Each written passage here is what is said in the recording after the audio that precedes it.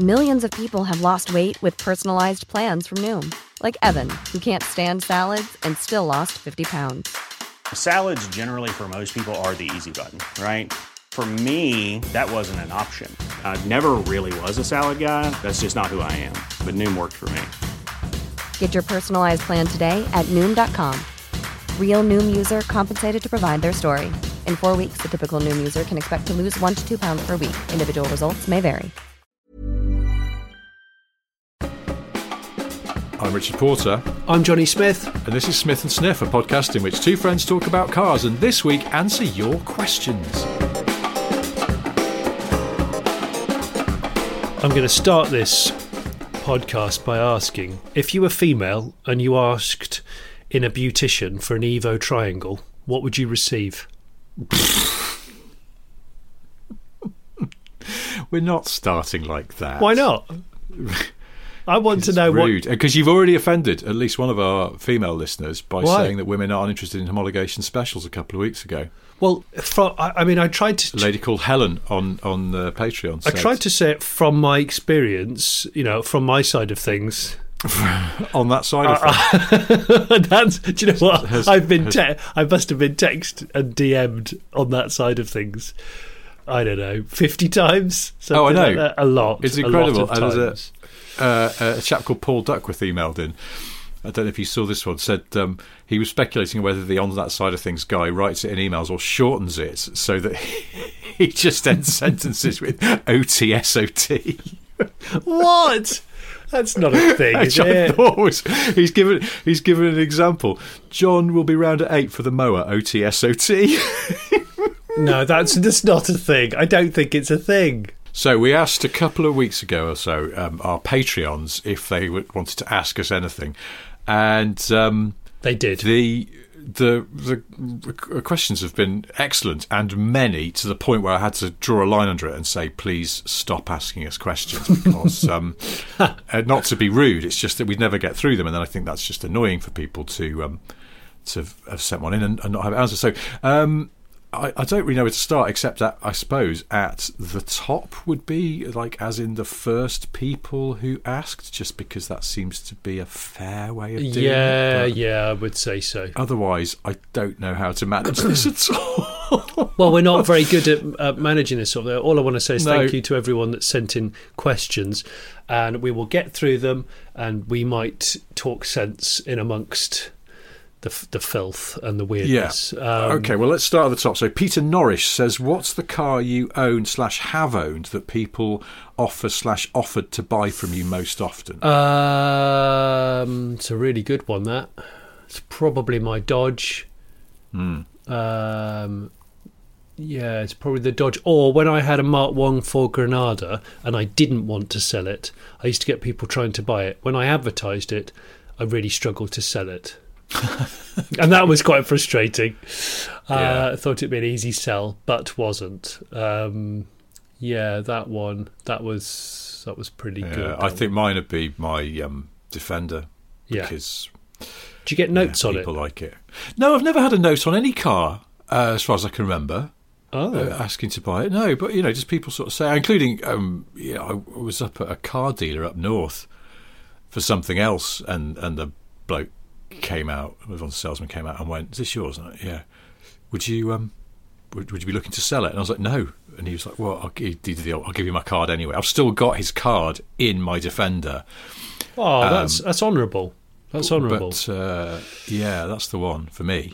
We're going to skip on because we've got so many of these to get through. Elliot Jones, what's your favourite BL brand and model? And if you had to drive one as a daily for the rest of your life, brackets unmodified, which would it be? It'd be a Rover SD1 Vanden Plas for me. That's a good call. Unmodified, yeah. Ooh. Yeah, unmodified, because it's no resto mods, no going, I'll have a Dolomite Sprint, but I'll have it, fully sort of polybushed and all sorts. That's not allowed. That's not cool. BL brand. Well, rest of my life, it's a big one. I think I would be tempted to go. Could I go with the Series 3 Jag that ended up having a coach-built estate version made? Ooh. That was quite awkward. The back windows were very awkward. Didn't work, did it? But it's interesting. Yeah, and also practical. steward's inquiry on whether that counts as a modified, but I think we're going to let it pass. Can I have that? Which I will. Yeah. I'll put up the name of it because I've totally forgotten, or I might just. Google it Yeah, while I've you're gone talking. blank on that one as well. Anyway, Elliot, I think I kind of agree with yours. I might go SD1 Vitesse, but then I'd sort of be tempted by a P6 3500 as well. Oh my God! What am I talking about? Yeah, P6. I bought this Estura, wouldn't you? Estora. Estura. The Sextora. Yeah, I'd have a 3.5S Sextora because it's a stunning car, and I actually think it looks good too. So They yes. do look good. Yeah, yeah. Fair I know enough. a guy that has 5 of them in Cornwall. I met him. I haven't met him in person, but I've been speaking to him over the last 9 months or so on social media. Young guy, lovely bloke, Sheldon, has his own YouTube channel. He has 5 of them. Is it wise to live in a coastal region when you have old cars? Or What? does he not? Is he heavily inland in Cornwall? I don't know if he's heavily inland, but all I know is that he has more of them than anyone else, and they're in various Yeah. states of disrepair. But I wonder if he knows a teacher at my school, Mr. Hurst, who had lots of Rover P6s, including an Estora. Oh, he really had a teacher with a Sextora. Yeah. Wow. It was really weird. Mr. Hurst had loads of P6s, and then one day he came into school and he'd got an all-white Volkswagen Golf Cabriolet Mark 1, obviously, because it was the 80s. And it was Yeah. just like the most unexpected car for him to buy. Was it Still his had the wife's car? P6s, though. No, he was very much a bachelor. Because of okay. the P6s, I think. P6 Because it stank as bachelor. well. He was famously quite smelly. Lovely man, like in many ways, a lovely man, but a I bit know. smelly. And I bet a he bit too had- obsessed with P6s. I bet he had non-power steering BO. That's what it was. Oh, maybe that's what it would was. be. Yeah. Yeah. That's not a question from a reader. It's just no. an assumption on my part. Next question. I think I'm going to go with. Oh God, it's hard, isn't it? BL Brandon model. Bloody hell. I'm just going to go SD1 to Vitesse because it's Good call. solid. Good Although call. the actual car probably wouldn't be. Good call. I'll go P6 Estora. Yeah, good choice. Okay. Or do I want a Stag? No, I'm going to stick with the Vitesse. Try and slag. No. Slag. Jamie Crane asks, how did Smith and Sniff start working together? Well, it was that. I think we met at Geneva Motor Show. We said, didn't we? There was a free bar from memory. No, the first time we met was at the Goodwood Revival. I'm pretty certain of this because I was there in the hotel with my wife. We'd just arrived, and you and your wife came back from a day at the festival. At the Dead the Revival. Aces, yes. And you were dressed up like a sort of 1950s greaser. Ah, yes. I Yeah. can't remember what your wife was dressed as, but you both looked really cool. She was wearing And- pedal pushers and things. Yeah, And, and everybody else for the revival tends to sort of default to like, we're going to go as RAF personnel, yeah. or sort of wartime pinstripe pin-up. suits and floral dresses and big sunglasses, and there's a just sort of it's like people are quite unoriginal, and I include myself in this when they go to that thing and do the fancy dress. And you and your wife had put effort in and looked really cool. And I remember saying to my wife, "Oh look, it's that guy off the TV. Oh shit, it's probably a bit too cool for school." So we didn't come and talk to you at first. You flute. And then later we got talking and found out that actually we got on very well, and our wives got on very well. And then I think the next evening, for some reason, we went to some kind of outdoor drinks place at Goodwood. Yeah. And you made me drink a pint of really strong cider. Ah. Well, it's because the you insisted initiation it was ceremony. nice. Yes. Yeah, I don't know why I allowed your West Country ways to infiltrate that. It was not something I would order. I don't particularly like cider, and you made me drink a really strong pint of cider. And I think that's probably sort of cemented the friendship in some strange way. And then after that, I think that's the thing. And then we used to see each other around, didn't we? Just at car stuff and the Geneva show and things like that. And then we went to Pebble Beach together. Yeah. On a ludicrous blag. Yes, it was. It was amazing. And you ended up... we were staying in that really fancy hotel at Pebble Beach. Yes. And you just spent the whole time badgering the staff to let you borrow a golf buggy. I mean, that's pretty much all you spent your time doing. It is, isn't it? We were surrounded by multi-million-pound cars, and all I wanted to borrow was an electric golf buggy. And do you remember one night we got quite pissed? in the hotel, and then went out prowling around the grounds looking for where they kept the golf buggy. We did, and they were really well locked away. Really well locked. I think we even got on Google Maps and got on the aerial view, or Google Earth maybe it was then, and as we're trying to zoom in on the hotel to see where the golf buggy compound was. It was like some kind of really shit Ocean's 11. That was after like those really ornate cocktails where being America, they put, I don't know, a third of a bottle of vodka on the top of each cocktail just to top it up, and you're absolutely banjaxed after 3 of them. And then one afternoon, for some reason, we weren't looking at nice old cars. We were there for about a week. It was insane. We were there for 5 days, I think. It was bizarre. And one afternoon, I don't know. Well, I know where you'd been. You'd been badgering the hotel staff to borrow a golf buggy again, and I'd been at a wine tasting, and I was a bit pissed. And you came running across the hotel lobby and went, "I've got one." And we went outside, and there was they brought round a golf buggy for you to have a go in for no readily apparent reason. No, I think I said I was doing a recce to film some TV work, and just put my best British accent on. They're like, "Oh, okay, he's obviously trustworthy, British guy." And that was that. And then we got it stuck on the sand on Pebble Beach. It wasn't that pebbly, unfortunately. Otherwise, we might not have got stuck. But anyway. Yeah, it got completely stuck, and we panicked that we were in real trouble. And then a nice lady pulled up in a Jeep. What are they called? They were Liberty, the old Cherokees. Liberty! And she went, "Oh, I'll help you. I can pull you out. I've got a rope." "Oh, no, I haven't got a rope. I'll go home and get one," which was incredibly nice of her. But while we were waiting for her to go and get a rope, we were on that trip with Jaguar, weren't we? And Jaguar's head of PR and Ian Callum, their director of design, pulled up in a Jag and just stood above the beach laughing at us, which was a relief because I thought they'd be really cross. Well, seeing as we were about an hour late to leave for that massive auction that I can't remember the name of. What's the really... It was that really... exotic car auction where everything sells for millions of dollars. That's where we were going. Yeah. And we were late for that. We had to pull a golf buggy off the... And then we returned it to the hotel, pull in. Covered in seaweed and sand. Covered in seaweed and sand. And we basically just gave the keys to the valet and ran off. Happy times. That was a decade ago.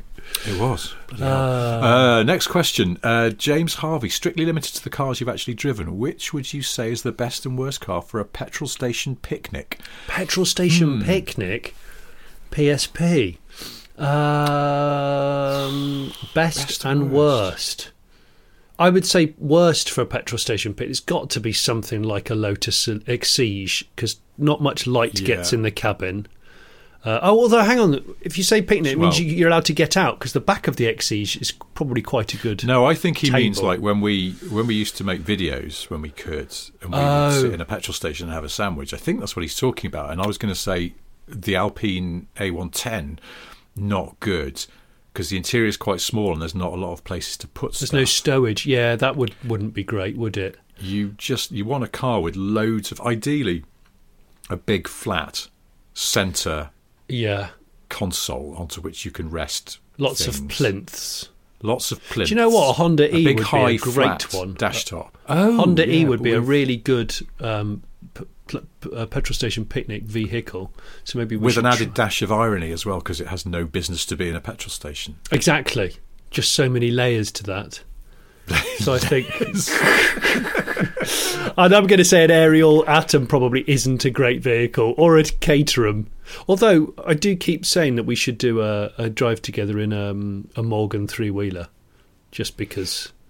I saw on Autocar last week that they had a sort of quite staged spy photograph of the next generation Morgan 3-wheeler. Because they said they were going to stop making it, and I was a bit like, oh, that's a shame. But it seems like, no, it's because there's a new one coming. So maybe when the new one comes, we can ask nicely to borrow one. And then, Morgan Freewheel, does all the voiceovers. Morgan Freewheeler,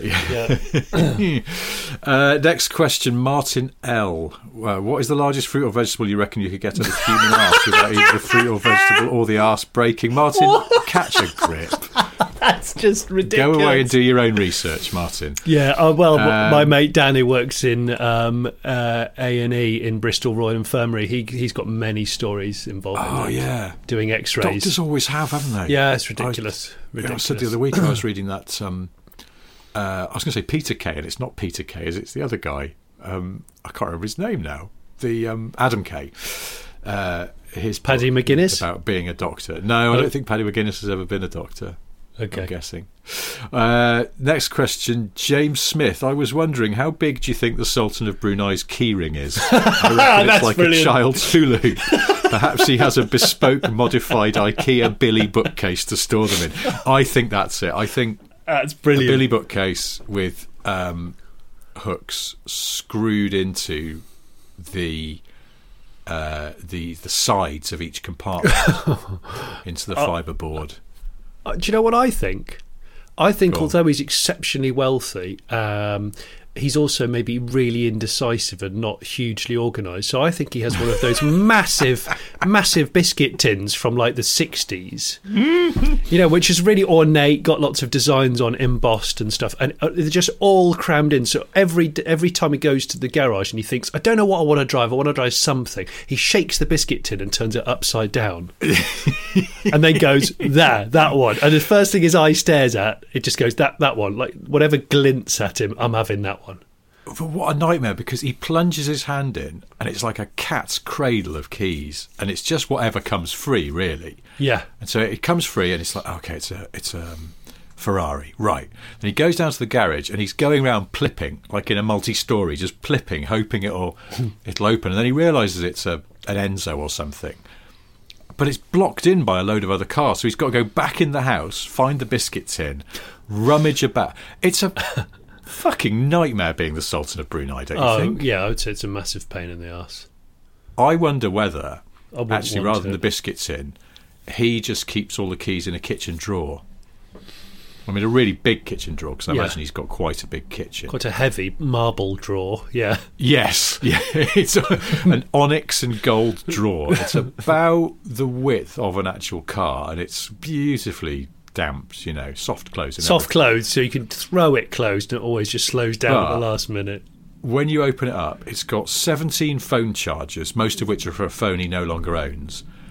Some old biros, which don't work. But they're not biros, though, are reason. they? They'd be really expensive. I don't know, Mont Blanc or another expensive pen maker. Just absolutely loads of Mont Blancs.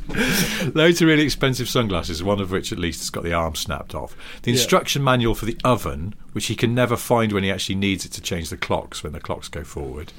And then just... He doesn't know what the oven is. Reams of car Never keys. Been shown No, it. he's like, what's this for? What? Oven? That's what he does. He keeps his car keys in the oven, like a proper drug dealer. Because he never uses the oven, and the chef's got a completely separate kitchen. So he just throws them all in the oven. He opens the oven door every day, and just cascades of just key fobs come out, like a water feature. There we go. Oh, he's got one of those old school his seaside amusements kind of drawers that go in and out, where you put 2 pences in and they drop down onto the drawers. He's got those, but with his own keys in. He has to win his own keys just to add a bit of spice. One of those little grabber things. Yeah. Okay, we've dwelt on that. We've dealt with that one, I think, pretty comprehensively. I hope that answers your question, James. Richard Tapp asks, what are your views on stanced cars? From cars that are very low through to ones with ridiculous camber that are totally undrivable. Any thoughts? Yes. I think we didn't used to call it stanced, so it was just lowered or very lowered or low riding. I've had a number of those sorts of cars. My Mark 1 Granada was one, and I really like a lot of them if they're done right. I've been at the receiving end of badly done lowered cars, and it's just joyless. Hydraulics are a great idea. Air ride these days is even better, actually. What I don't, and I like a car that's sort of body dropped, and I like a proper custom job. What I don't like is when the negative camber is so negative there's no contact patch on the road. And I gotta say, I'm not down with the whole like 165 tyre stretched over a 12J rim. Yeah, I was going to say, I'm not tyre into stretching is That's just fucking mad lethal to me. It's lethal. Yeah. There's no But do not some of these tyre stretching enthusiasts go to shows and then put the stretch tyres on, maybe? Because you can't drive on the road Well, like Pete, that, some surely. people do drive on the road like that. The problem is I get it. You want the look, but there's such a big gap between wanting the look and then crashing a car you've just spent 20 grand on because the tyre just doesn't fit on the bead properly. Yeah. And I'm not really. That's not cool. There's other ways of doing it. And Yeah. so but yeah, I mean, I drove a dirty low car every day for about 2 years. It was so low, if I had people in the back and I overtook on the dual carriageway, it would flick the cat's eyes off the road. What? The diff would flick a cat's eye out of the road. Jesus Christ. Was this Yeah. the Jag? No, that was a Granada before I fitted hydraulics to it. Oh, it was grossly low. My dad used to shake his head at me every time he saw it. It just I used to have to plot a map around every town because there were only certain ways I could get into a town. It was pathetic, but I was 19 and it was the coolest thing out there then in my head. So that's my answer. I think your answer is probably simpler. No, I don't. I mean, each to their own. I do think, yes, if you and it's I don't see them around so much anymore. But you know, the sort of like super lowered hot hatchbacks from the prime of Max Power days. And I would sort of think, now what you've done there is you have gone all out for the look at the expense of actually being able to use your car as a car, and it's grating its sump on every single blob of gravel on every single street. But I don't know. It doesn't bother me that much. It's like, it's not my car. I don't get it when you're while I was, like we were talking about last week, vigilante modification. I'd be a bit annoyed, but I don't. I don't know. It's fine. You do watch. I'll go outside now and find the air suspension's failed on my Range Rover, and it's sitting with its belly on the ground, and it'll be some kind of bizarre irony. Anyway, I think if there's some incredible creativity out there, and there's a guy who's got a DeLorean on air ride, and the wheels I think are like custom versions of the originals but remade as like 18s at great expense, I'm sure, and it looks amazing. It just sits brilliantly, looks right, and I know it was engineered well, and I think that's cool. That's to be applauded. James Allington K, are there any plans to do any videos in the near future? It's a few people have asked this. Maybe is maybe we are sort of there. allowed at some point, aren't we? I don't know. I mean, it's a bit of a grey area, and it feels like, so technically we sort of could, because we could count it as work. But yes, it is work. Well, Richard. it is. We're sort of, we are kind of getting paid for it. We have our income from it in a way. So yes, it's work. It's what we do for a living, partly. But I don't know. I suppose we should probably wear masks, and then it's all a bit weird. I suppose. I mean, we will definitely, won't we? And we were talking as well about maybe doing some stuff on the Late Break Show, and you're determined to give me a lift somewhere in your taxi, and that may conform to some kind of social distancing rules by dint of me sitting in the back. But I'll wear white gloves as well. Anyway, long answer short, yes, at some point we will definitely do some videos together again, but I think probably the podcast seems to be sort of working out, and to be brutally honest, it's much easier to do. I think what we'll do is I could envisage us doing the equivalent of what the Grand Tour maybe does, is we'll do specials, which will be videos. Yeah, it's like maybe sort of, and they will be like 2 a year. Yeah, well, because our most successful video by far is us wandering around that field of shite. Scrap. And so if we sort of did, every so often did like an hour-long one of those, or even, 2 half-hour specials from somewhere, then maybe that's sort of, I don't know. Well, I mean, if anyone has strong feelings about this, let us know. Driving somewhere, and I'll treat you to a day out in a scrapyard with a sandwich. Yeah. The other thing that people seem to ask for a lot on sort of YouTube comments and the Patreon messages is more of the... Is it money from Nigerian princes? Yeah. And I happily just give them your details, because I think it's probably, you've earned it. There's that one we did, Old Money Cars of London, where we just went around looking at interesting cars on the streets of a slightly posh bit of London. And I think people quite like that. So maybe we'll do one of those, but maybe do it on foot. I don't know, because then we can see more and stop and talk. And there's already actually another part of London that I've had cause to walk around recently that was a fertile hunting ground. So I think maybe that's our first port of call. I'll bring the car down. I'll bring a convenient vehicle. I think I know what we could use that could easily duck into onto a curb, and we could abandon it momentarily. Is it a taxi? I think I've got something. No, it's not a taxi. Taxi's far too good for that. No, right.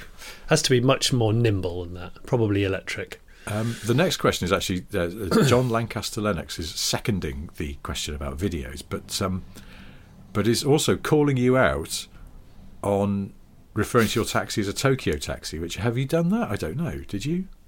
He says it's... Well, I have sort of referred to it as a Tokyo taxi. He says it is not a Tokyo taxi. It's from a different area of Japan. The minimum fare is too low. Tokyo minimum is 410 yen. But what about when that taxi went out of... Well, I was wondering that as well. Because John sounds like he's speaking from some kind of Tokyo experience. But well, John, I'm sure you are. I'm sure you have vastly more experience than me. What I would say is maybe I've been told it's from the outer fringes of Tokyo, which could explain why it's in good condition, but also maybe the fare is lower. It's not been a taxi for about 11 years. So bear that in mind when talking about the currency. But I'd like to talk more about that, John. Thanks. I've got some lovely JDM stickers to put on it, actually. Subtle ones that are very confusing. Well, because they're in Japanese? Well, because they're in Japanese, yeah. And some of the logos are great. Zayn Ali. Yes. Has there been a car launch which you wish you were invited to, but you didn't get an invite to? Also, does Richard's name Sniff come from his youthful partying days when he didn't mind a line or two of Colombia's finest? No, it comes from my website, Sniff Petrol. And Sniff Petrol is called Sniff Petrol because I had some free web space and a lot of time on my hands, and I wanted to do a website. And I wanted to call it Autoholic. And at the time, there was already a website called that, or someone at least had bought the domain name, and that kind of crushed my plans. So I wrote down a load of other ideas, and I think I sent them to a mate of mine, in fact, who listens to this podcast. Hello, Haz. And Sniff Petrol was the one that he went, oh, I like that one. So I went with that. Just seemed like an amusing name. That I was also the main motivating factor was no one else would have taken the URL. And by which you have to, even back then, that was like 2001. It was easier to get the address of your choosing if you melded together two words that no one else had thought to meld together, and Sniff Petrol was one of those. So that's where it comes from. Has there ever been a car launch you wish you were invited on? I don't know. I mean...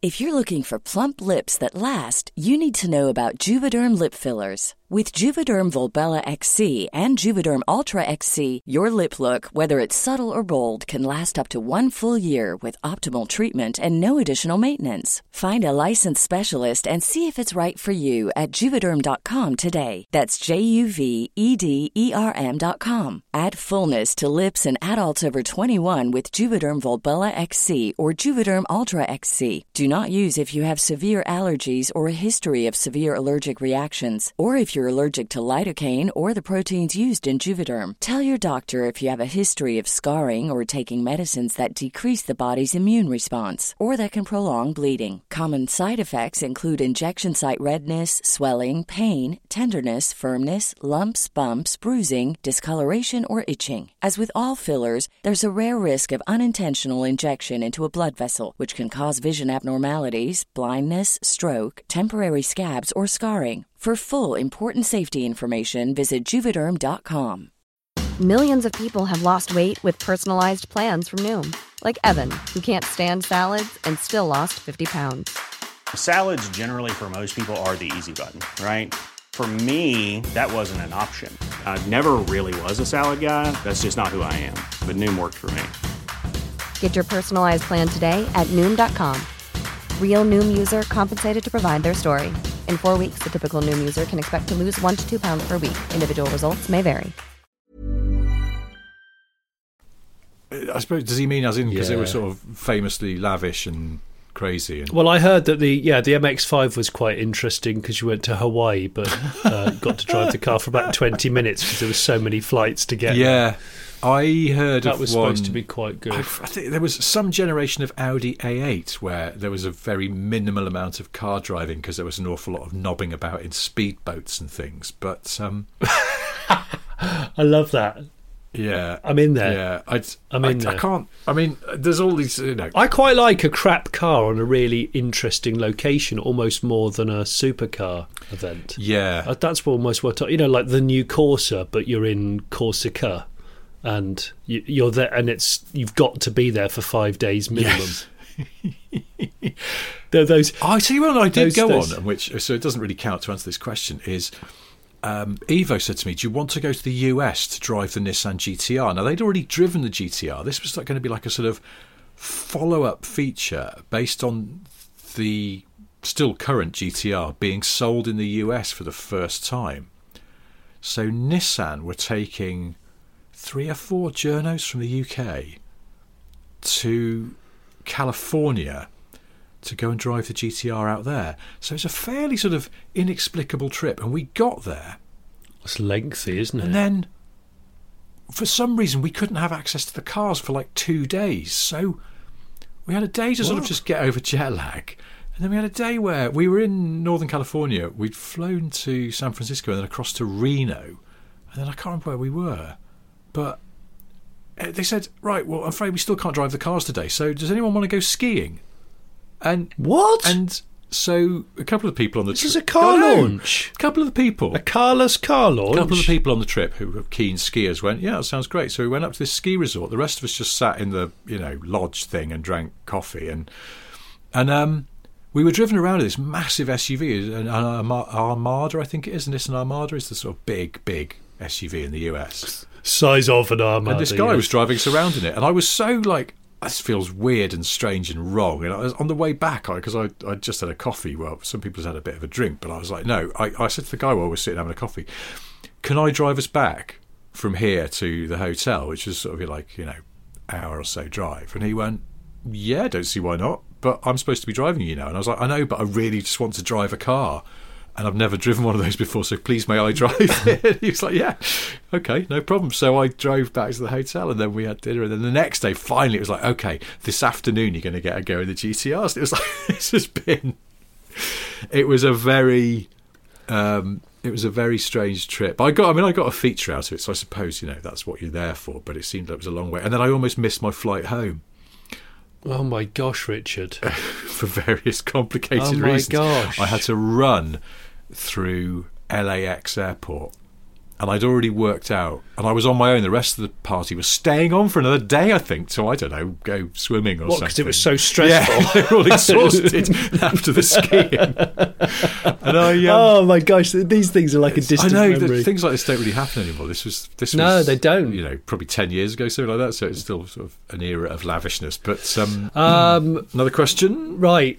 Richard Major. Have you ever sold a car to someone who's clearly some sort of criminal? I once unloaded a Fiesta whose lambda sensor had somehow welded itself to the exhaust manifold but needed changing. The chaps that bought it to put on the back of an ill-sized flatbed paid me in 50 quid notes and gave me what was definitely a fake address for the V5 documents. Have I ever sold... I actually sold a vehicle during lockdown to someone that my wife was convinced were dodgy, and it was a bit stressful for a time. It was a motorbike, and they turned up to get a motorbike with a beaver tail lorry, which it doesn't, like, motorbikes don't fit on them because there's nothing for them to attach to. It's actually the worst vehicle you could probably have picked. Do you have to sort of lie them on their side and lash them down? I had to empty all of my recycling to just find piles of boxes and bubble pack to lay the bike onto, then give them a rug. Then you gave them a rug? Yeah, I gave them an old rug. Don't worry, a cat had wazzed on it dozens of times. and it was one of my garage rugs that I use for like just, resting car doors on and stuff. I gave them that. They paid me, and the notes were absolutely pristine. And I took them, and it was too much for me to count. I think it was $8,000. And my wife, who was indoors, she tapped on the window and gave me that look. And I just craned my head in. She went, "You are not accepting that money, and you are going to the bank with them, and the bank will check whether it's hooky or not. You make an excuse and go to the bank with them now." I went, "What? How?" So I had to ask these guys who'd just given me $8,500 in brand new, perhaps suspicious notes, wearing oily, tracky bottoms with a beaver tail lorry with a motorbike on the back. I said, "Guys, listen, this is a bit too much for me to count. I don't normally accept cash. Could you just follow me into town?" And they did. They were like, "Yeah, no problem." To be fair to them, they were great.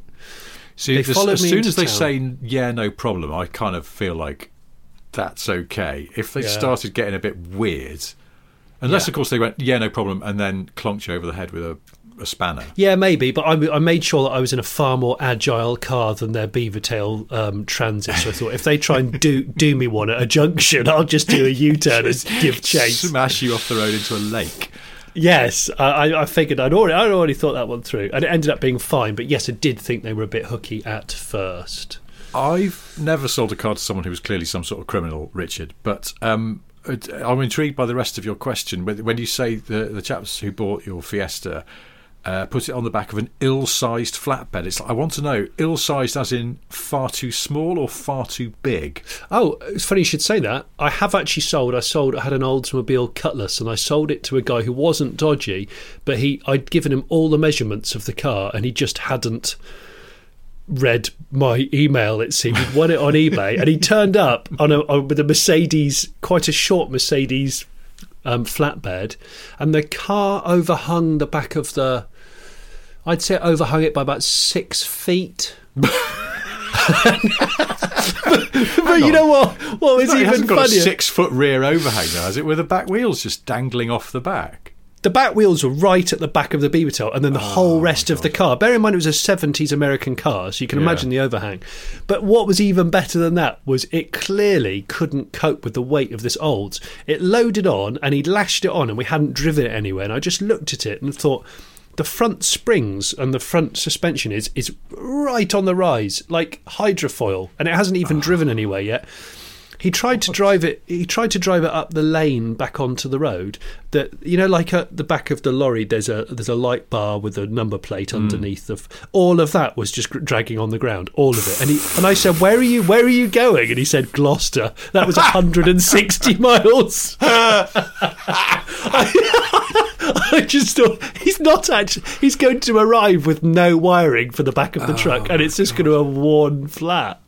It was incredible. I never heard from him again. Never. But he was a nice bloke. I hope he didn't have a massive crash. Dear. Okay. The next question, Martin Wasty or Wasty? I don't know. Sorry, Martin, I'm not sure. I'm going to say Wasty because it looks like it might be that, as in pasty. He just asks, Ineos Grenadier, why? Well, we've sort of covered this in a previous podcast because I had a bit of a you had a rant. A rant, indeed, yeah. I just think it's a stupid waste of time. Yes, why? You've sort of answered your own question there, Martin. Why, indeed. After that, Richard Major's back to say, a guy I went to school with went inside for armed robbery of a bank. What's the best crime you know of committed by an acquaintance? I don't know. Oh my gosh! Yeah, stop hogging the questions, Richard. I'll have to think. Let me think about that one. I'll come back to that one. Fergus McIver asks, I once hard launched a car which wasn't mine and broke its drive shaft. Have you ever broken a car through aggressive driving? Almost certainly. Have you ever broken a press car? Specifically, yeah. Okay, super casual. No, I'm trying to think though. Have I ever broken a press car? I've had press cars break, but I can't. I'm trying to think of. I mean, the memorable one for me was, and it wasn't me, but I was there. We were doing something on old Top Gear about defensive driving. Like, where Quentin, of all people, was learning to do J-turns and shit. And again, I mean, everything I say about this makes it sound absurd. It was Quentin, the least aggressive driver you could possibly meet, short of James May, in a Rover 75. And during the course of doing an aggressive J-turn, he ripped the front wheel off. Off! Actually off? Yeah. Oh, well, it became guys. distinctly less attached than it should be for optimum driving pleasure. Oh, my gosh. Oh. So that wasn't me, but it was something I saw that I was part of the filming of. And, Definitely broken cars on fifth gear. We have. Yeah. We've most definitely broken cars on fifth gear. Oh, I shattered an alloy wheel. You know those intentional potholes in test facilities, which are for curb strikes and stuff like that. Yeah. Well, they'd left one uncovered, and I was doing about 60 in a Vauxhall Adam, and went down one, and it left a part of the alloy in the hole, and the car carried on. Fuck. Yeah, that was quite bad. Vauxhall were really pissed off with me because they thought I'd done it intentionally. Yeah. Which I hadn't. And I was pissed off with the test facility for leaving a massive hole open on a fairly fast part of the track. Jesus. Yeah, so I think we've covered that. Yeah. I have done some other aggressive drive. I've definitely burnt the clutch out on a Clio 182 Cup. Oops. But I think it was slightly bad when I got the car, he says. Yeah, probably. They always are. Yeah, they always are. Yeah, someone else. Next question. Ben Draper says, Richard, are you still working with CHM / the Grand Tour now that they're only doing specials? Yeah, kind of. I wasn't for a bit because there wasn't much for me to do, so I didn't have anything to do with the Boaty one, and I didn't really have anything to do with the Madagascar one. And then I have been a bit involved in the one that's coming next sometime later this year, which is was filmed in Scotland. And I was a bit involved in that. I And saw I'm currently some involved in spy pictures of that one. yeah, they work because they've got big old American cars. That's right. And yeah, we're just working on one at the moment, which I've been doing a little bit of stuff for, which I can't say too much about, but it's going to film very soon, and then I don't know, it'll be out. I've no idea. It's not up to us or Jeremy, Richard, James, or anyone. It's Amazon's call. So yeah, so I kind of am, and I still see the three of them fairly often. I work with Jeremy on various other things, and with Richard. And I don't really work on James's other TV stuff, but I talk to James quite a lot because we just talk shite about cars. So the second part of Ben's question is for both of you. What's your proudest moment of TV which you've done? A car review / one of Top Gear Grand Tour specials, etc. Bloody hell. That's a tricky one because I don't know. Proudest bit of TV, gosh. That is a really big question. I mean, I always quite liked, from the later days of when I worked on Top Gear, that film about Peugeot, just because it was, I think we sort of got it right in that if you go back and watch it, there is actual information in there. Yeah. Everyone remembers the dicking around and the fake boardroom scene, which I was always quite pleased with because it was just, it was basically a comedy sketch, but hopefully it didn't outstay its welcome. And then there's lots of larking about in that, but if you go back and watch it from the beginning, there is actual information in there.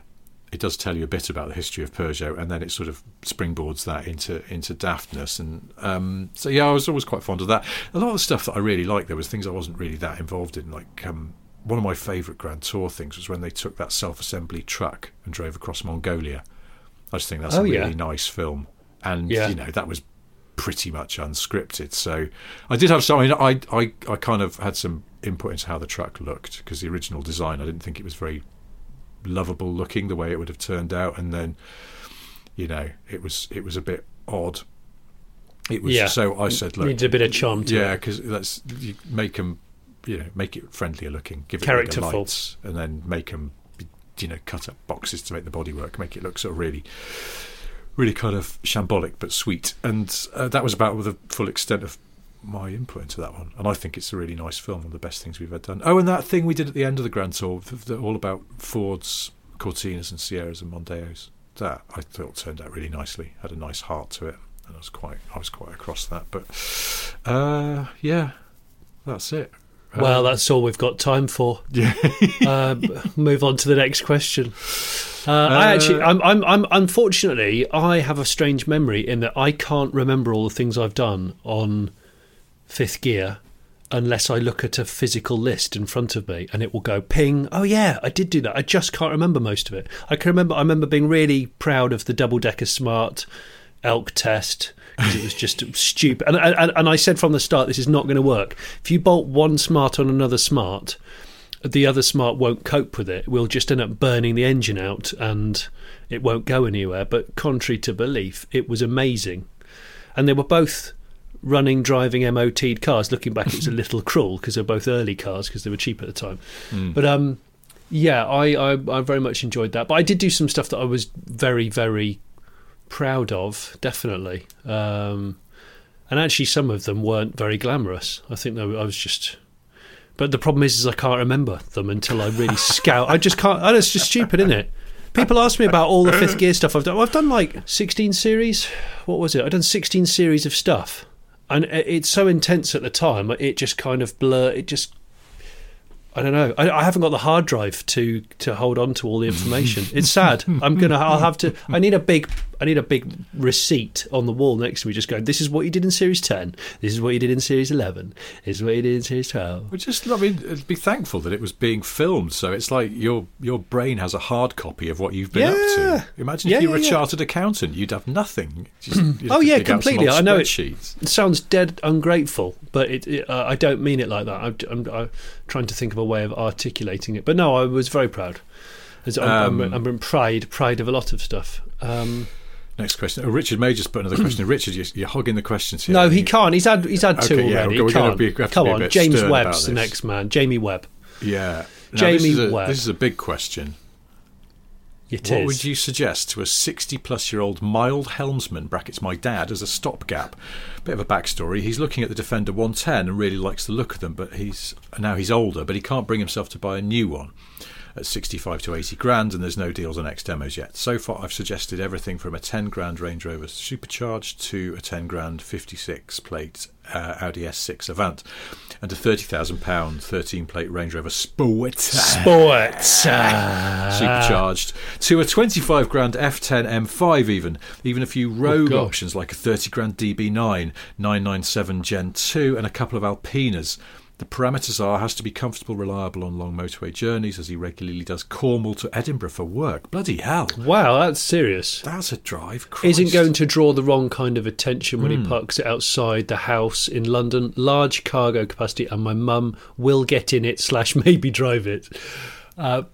Bonus points if it won't cost a fortune over the next 2 years and it won't depreciate massively. Bloody hell, man. Yeah, it's quite a thing. I think, what about a Mercedes E63 estate? Oh, stunner! Because you could debadge it if you wanted to. Yeah. If you wanted to go stealth, so it covers you. Large cargo capacity, tick. Isn't going to draw the wrong attention. He parks outside the house in London. Yeah, debadge it, tick. Comfortable / reliable on long motorway journeys, tick. Yeah. I don't know how much they cost, but it seems like the budget is pretty fluid here because Jamie's gone from 10 to 30,000 pounds. Well, put it like this: you could buy a very, very clean last of the naturally aspirated 6.2s, which I think as a C63 estate or an E63 estate, they're both brilliant. I would even go as far as to maybe removing the alloy wheels and putting some more dowdy wheels on it. Oh, what like Austrian winter tyres? Austrian, spec. Yeah, Wintersalto tyres, wheels. Yeah, and then but still put some choice rubber on, and that'll be. And also on a long journey, those engines will do 30 to the gallon. I was going to say, if you on get cruise a nice control cruise at 70, they do settle down a bit, don't they? So if he did and also if he's an older bloke, he will be fine about getting up at 5 a.m. to leave Cornwall to go to Edinburgh. and wouldn't you? Otherwise, how long is he there for? Well, flipping ages. But I mean, a cruise control on a car like that at 70, actually, it will burble along effortlessly because it's geared well. Yeah. And I would rather have one of those to a fast Audi personally. Yes, definitely. I've found one here. On Auto Trader, £27,990 for a 2014 E63 estate, and it's my in word. black. It's got 54,000 miles on it. That's not a lot. It just looks great, and yeah, you could debadge that, and it's not going to cause too much fuss except for the noise it makes. Yeah, that looks really nice. Bloody hell. Oh, I feel like now you should have bought that instead of your double R supercharged. Don't. So yeah, I think Mr. Webb Senior could be quite happy in that. That would be my vote. I realise this. He's put right at the end of his letter. I realise this could be a podcast in itself. To be honest, I think you two would start a side hustle to the side hustle if you suggest a winner. Well, we just find people cars. I'd love to. I'd like to be that person. I love buying cars that aren't mine. It's something I very much enjoy. It's like helping people move house. Much less stressful than moving house yourself. I'll Isn't happily it? lug boxes up and downstairs all day because it's not my shit. Yeah, you're not attached to it. Exactly. Yeah. Obviously, I'll drop a lot of it because it's not my shit, but that's not the point. Oh gosh, this is a big question. The next one. Graham Dallas, what's the most unusual / bizarre item you've found in a second-hand car you've bought? We have talked about these things before, I'm sure. Yeah, and we can never top our mutual friend who found those items under the rear seat of a Mercedes. Of the 500 SEL that I told him to buy, because I found it and it was really cheap. And he said, Johnny, I bought that car at the weekend. I think the guy's a neo-Nazi. And also, he said, but when I got it home, the smell was unholy. I searched all weekend. I cleaned it, it still stank. I lifted the back seat. There was a carrier bag full to the top of dog's mess with a Dale Winton fridge magnet on the top. I know we've said this story before. Never gets any less weird than I hear it. It's same for me. It's never any stranger or any easier to think about. So that's Crikey. Well, that's it. So it's not a car that we've bought, but it's someone we both know bought this car, and you in fact told this person to buy that car. I told him to buy it. It was 260 quid. Was it? It was 260 quid, and it was running, driving, not rotten. But he just wanted an engine donor because he put that engine out of it into a Mercedes 123. And he ended up breaking the car for spares. So it had a really good interior, it turns out. Nice. Did it? It smelly but well presented if you had no sense of smell. Yeah, but if you extrapolate the mentality of someone who's put some dog poo and a Dale Winton fridge magnet under the back seat, what else have they been doing in that car? Oh, I don't know. I just don't know. Anyway, let's skip on what's to the next worst question. thing you've ever found in a car? Well, I did say in the States, when I was filming for a BBC America show a few years back, we bought a Pontiac Aztec for a project car that I was doing. And it actually was quite a cool car. It was a rare four-wheel drive one. But we found under the spare wheel well in the back, lots of used syringes, which made everyone a bit, creeped everyone out. Apparently it was bought from a rough part of town. Wow. That's what I was told. Holy shit, that's just reminded me. A mate of mine who's a TV director was doing something, an advert, I think, where he just needed loads and loads of scrappers, basically, just sort of reasonable-looking cars just to populate a street, but they were, expendable shite. And so they just got a load of cars in, and then someone happened to pop the boot of one of the cars, and there were bricks of cocaine in there. What? Like proper, like out of a movie kind of style, massive load of drugs. Actually, I don't think it was bricks. I think it was like bags with little bags inside. But either way, it looked like a movie prop, but it sort of clearly wasn't because it was a scrap car that just arrived on a truck. He'd bought it? They'd bought it. They'd bought a load of them. Oh, my So God. immediately they went, right, this isn't right. Something is bad here. So they rang the police and went, you're not going to believe this, but we've bought this scrap car and it appears to have a very large quantity of drugs in the boots. The police came over. Gosh. Turns out it was an abandoned car.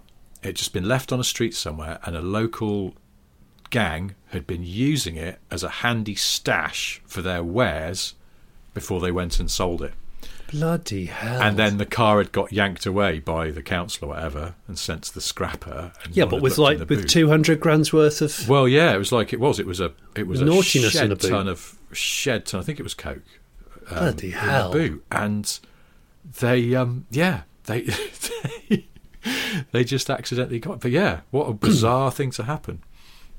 Anyway, I've got this question from Dave Smith is probably one. I mean, we're running out of time. There's so many. We're going to have to do. We'll have to do this as a two-parter. Yeah. Dave Smith, what do you think you'll be doing? You both be doing in 10 years' time? This is like an interview question. Yeah. And what? I mean, I'm 40. And what am I actually? 41, 42. Just going back to that thing you said about having no memory of anything. Yeah, I'm. Listen, guys, I'm 40 something years old. I'm definitely in my 40s now. Well, I'm 42, and I'm thinking, and I've started YouTube a little later than what most professional YouTubers have done. I have no idea if I'll do much more on the television, because these things sort of come and go. They're a bit weather veiny TV gigs. I don't know. It would be great to be able to still do something on YouTube or build something up that I'm still a part of, but maybe I'm not entirely at the forefront of. But also it would be great if you and I got paid to drive around in cars and point out scrapyards and laugh at people. Well, I just don't know 10 if that's years a job. is enough for us to get Smith and Sniff the movie off the ground, I reckon. Oh, So, come on. Netflix, come on. Something like that. I don't, it's such a difficult question. I mean, what I hope is that in all seriousness, I hope that my opinion will be still valid, and that I might still be able to make people laugh. People will still care, and the state of the car world will have obviously changed, and I hope I will have evolved with it. I've got a fairly broad appreciation of cars, but that's a big old question, that. And I think in the last year or so, when people have had a lot of time to reflect and try and work out where they're going in life, yeah, it's a big one. I mean, I can't see us stopping doing the Smith and Sniff podcast, Richard. Not for any time soon. I mean, you know, I think people still seem to like it. I mean, we are just over a year of doing it, aren't we? Which is not that long. I had a little bit of a panicky moment the other day because I was talking to my wife. We were having a slightly philosophical conversation about, you know, where do we want to see ourselves in future? And I remembered a thing that I'd heard a while ago about being in your 40s, and it was described as your 40s are when you're young enough to be hungry but old enough to be wise. And that really stuck with me. And then I had a bit of a panic because I'm about to turn 46, so I'm over halfway through my 40s, and I feel like I might have pissed away a bit of it, not really doing much. So I really do need to crack on, because you do need to do it before you lose your faculties or your knees give way. Your hunger, yeah, and that's the thing. It's no one wants to look back in regret. So I don't know, but 10 years is a long time, isn't it? A lot can change in 10 years. Who knows? Fuck knows. I think I agree with you. I hope I can still, you know, find a few people who might be interested in the kind of shit that I say or write, which is sort of how I make a living. Yeah, and it would be nice to do some new things within that. But I don't know. As long as you've got your health, you've got everything. As That's someone right. once said to me. But, and a few cars lying around. Yeah.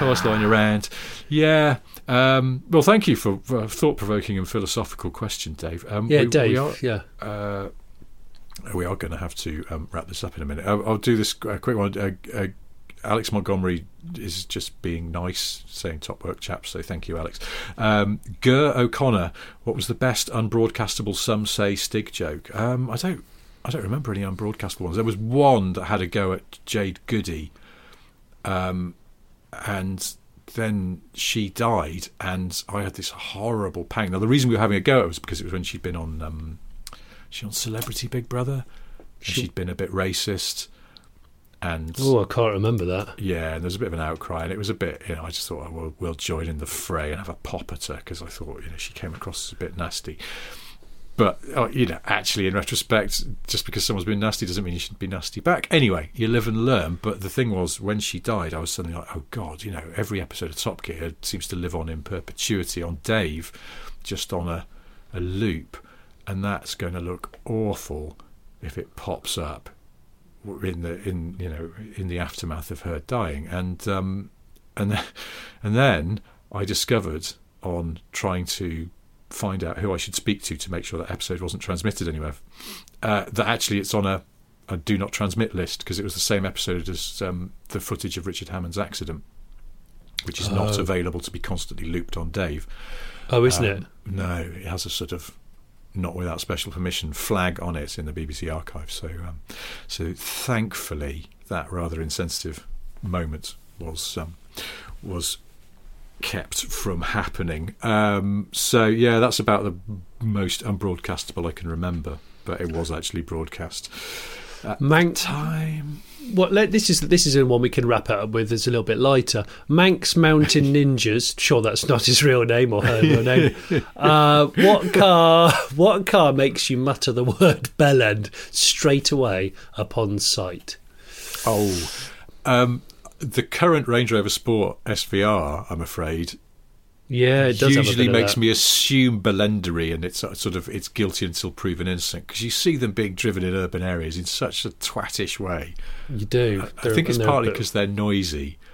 But, well, it's just horrible brashness, isn't it? I'm not one to have a pop at someone driving a supercharged Range Rover product, obviously, but it's the way in which they're driven that seems to be perennially twatty. And also Mercedes G63s. What, just general bellendery? Again, I'm not in a position to have a go at supercharged or more recently turbocharged SUVs, but they seem to attract a certain sort of standard of driving that is at the fluty end of things. On a Friday night, usually I would go and get fish and chips for my family from the local fish and chip shop. And when I'm standing out there waiting for my order to be cooked, there's a little side street, and there's a lot of people that seem to be ringing it out in second gear going up there. It's a narrow street with a path either side.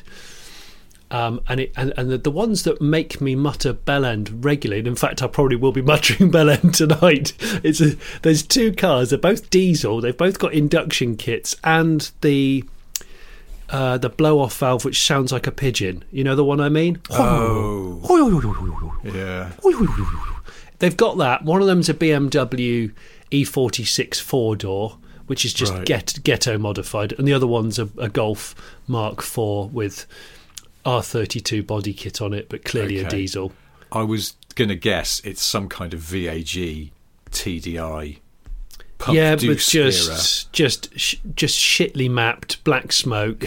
But I think shitly mapped. Well, do you know what I mean? Your mate who's smoking weed and playing Fortnite is mapping your car with the other hand, going, "Oh, that'll be all right. It'll puff smoke and it will inhale really hard. Whatever. I don't even understand what I'm doing. Anyway, go and get me some munchies." I think it's that. And but more than anything, it's the doing more than 30 in a 30 whilst properly leaning on a low gear. I find that instantly creates the bellend word for me. Yeah, it's true. And on that note, I'm going to say thanks to everybody who sent in questions. We will get through all of them eventually. Yes, we are going to do a bonus show later this week where we'll answer some more of these questions, probably out on Friday, if you're listening to this before then. If you're not, you'll already know about it. And I'm tying myself in knots here. So anyway, thank you ever so much for listening, and we will see you for a bonus answering questions show at the end of this week. Until then, goodbye. Bye.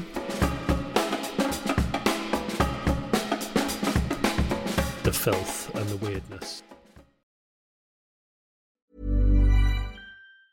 Planning for your next trip? Elevate your travel style with Quince. Quince has all the jet-setting essentials you'll want for your next getaway, like European linen, premium luggage options, buttery soft Italian leather bags, and so much more. And is all priced at 50 to 80% less than similar brands. Plus, Quince only works with factories that use safe and ethical manufacturing practices. Pack your bags with high-quality essentials you'll be wearing for vacations to come with Quince. Go to quince.com/pack for free shipping and 365-day returns.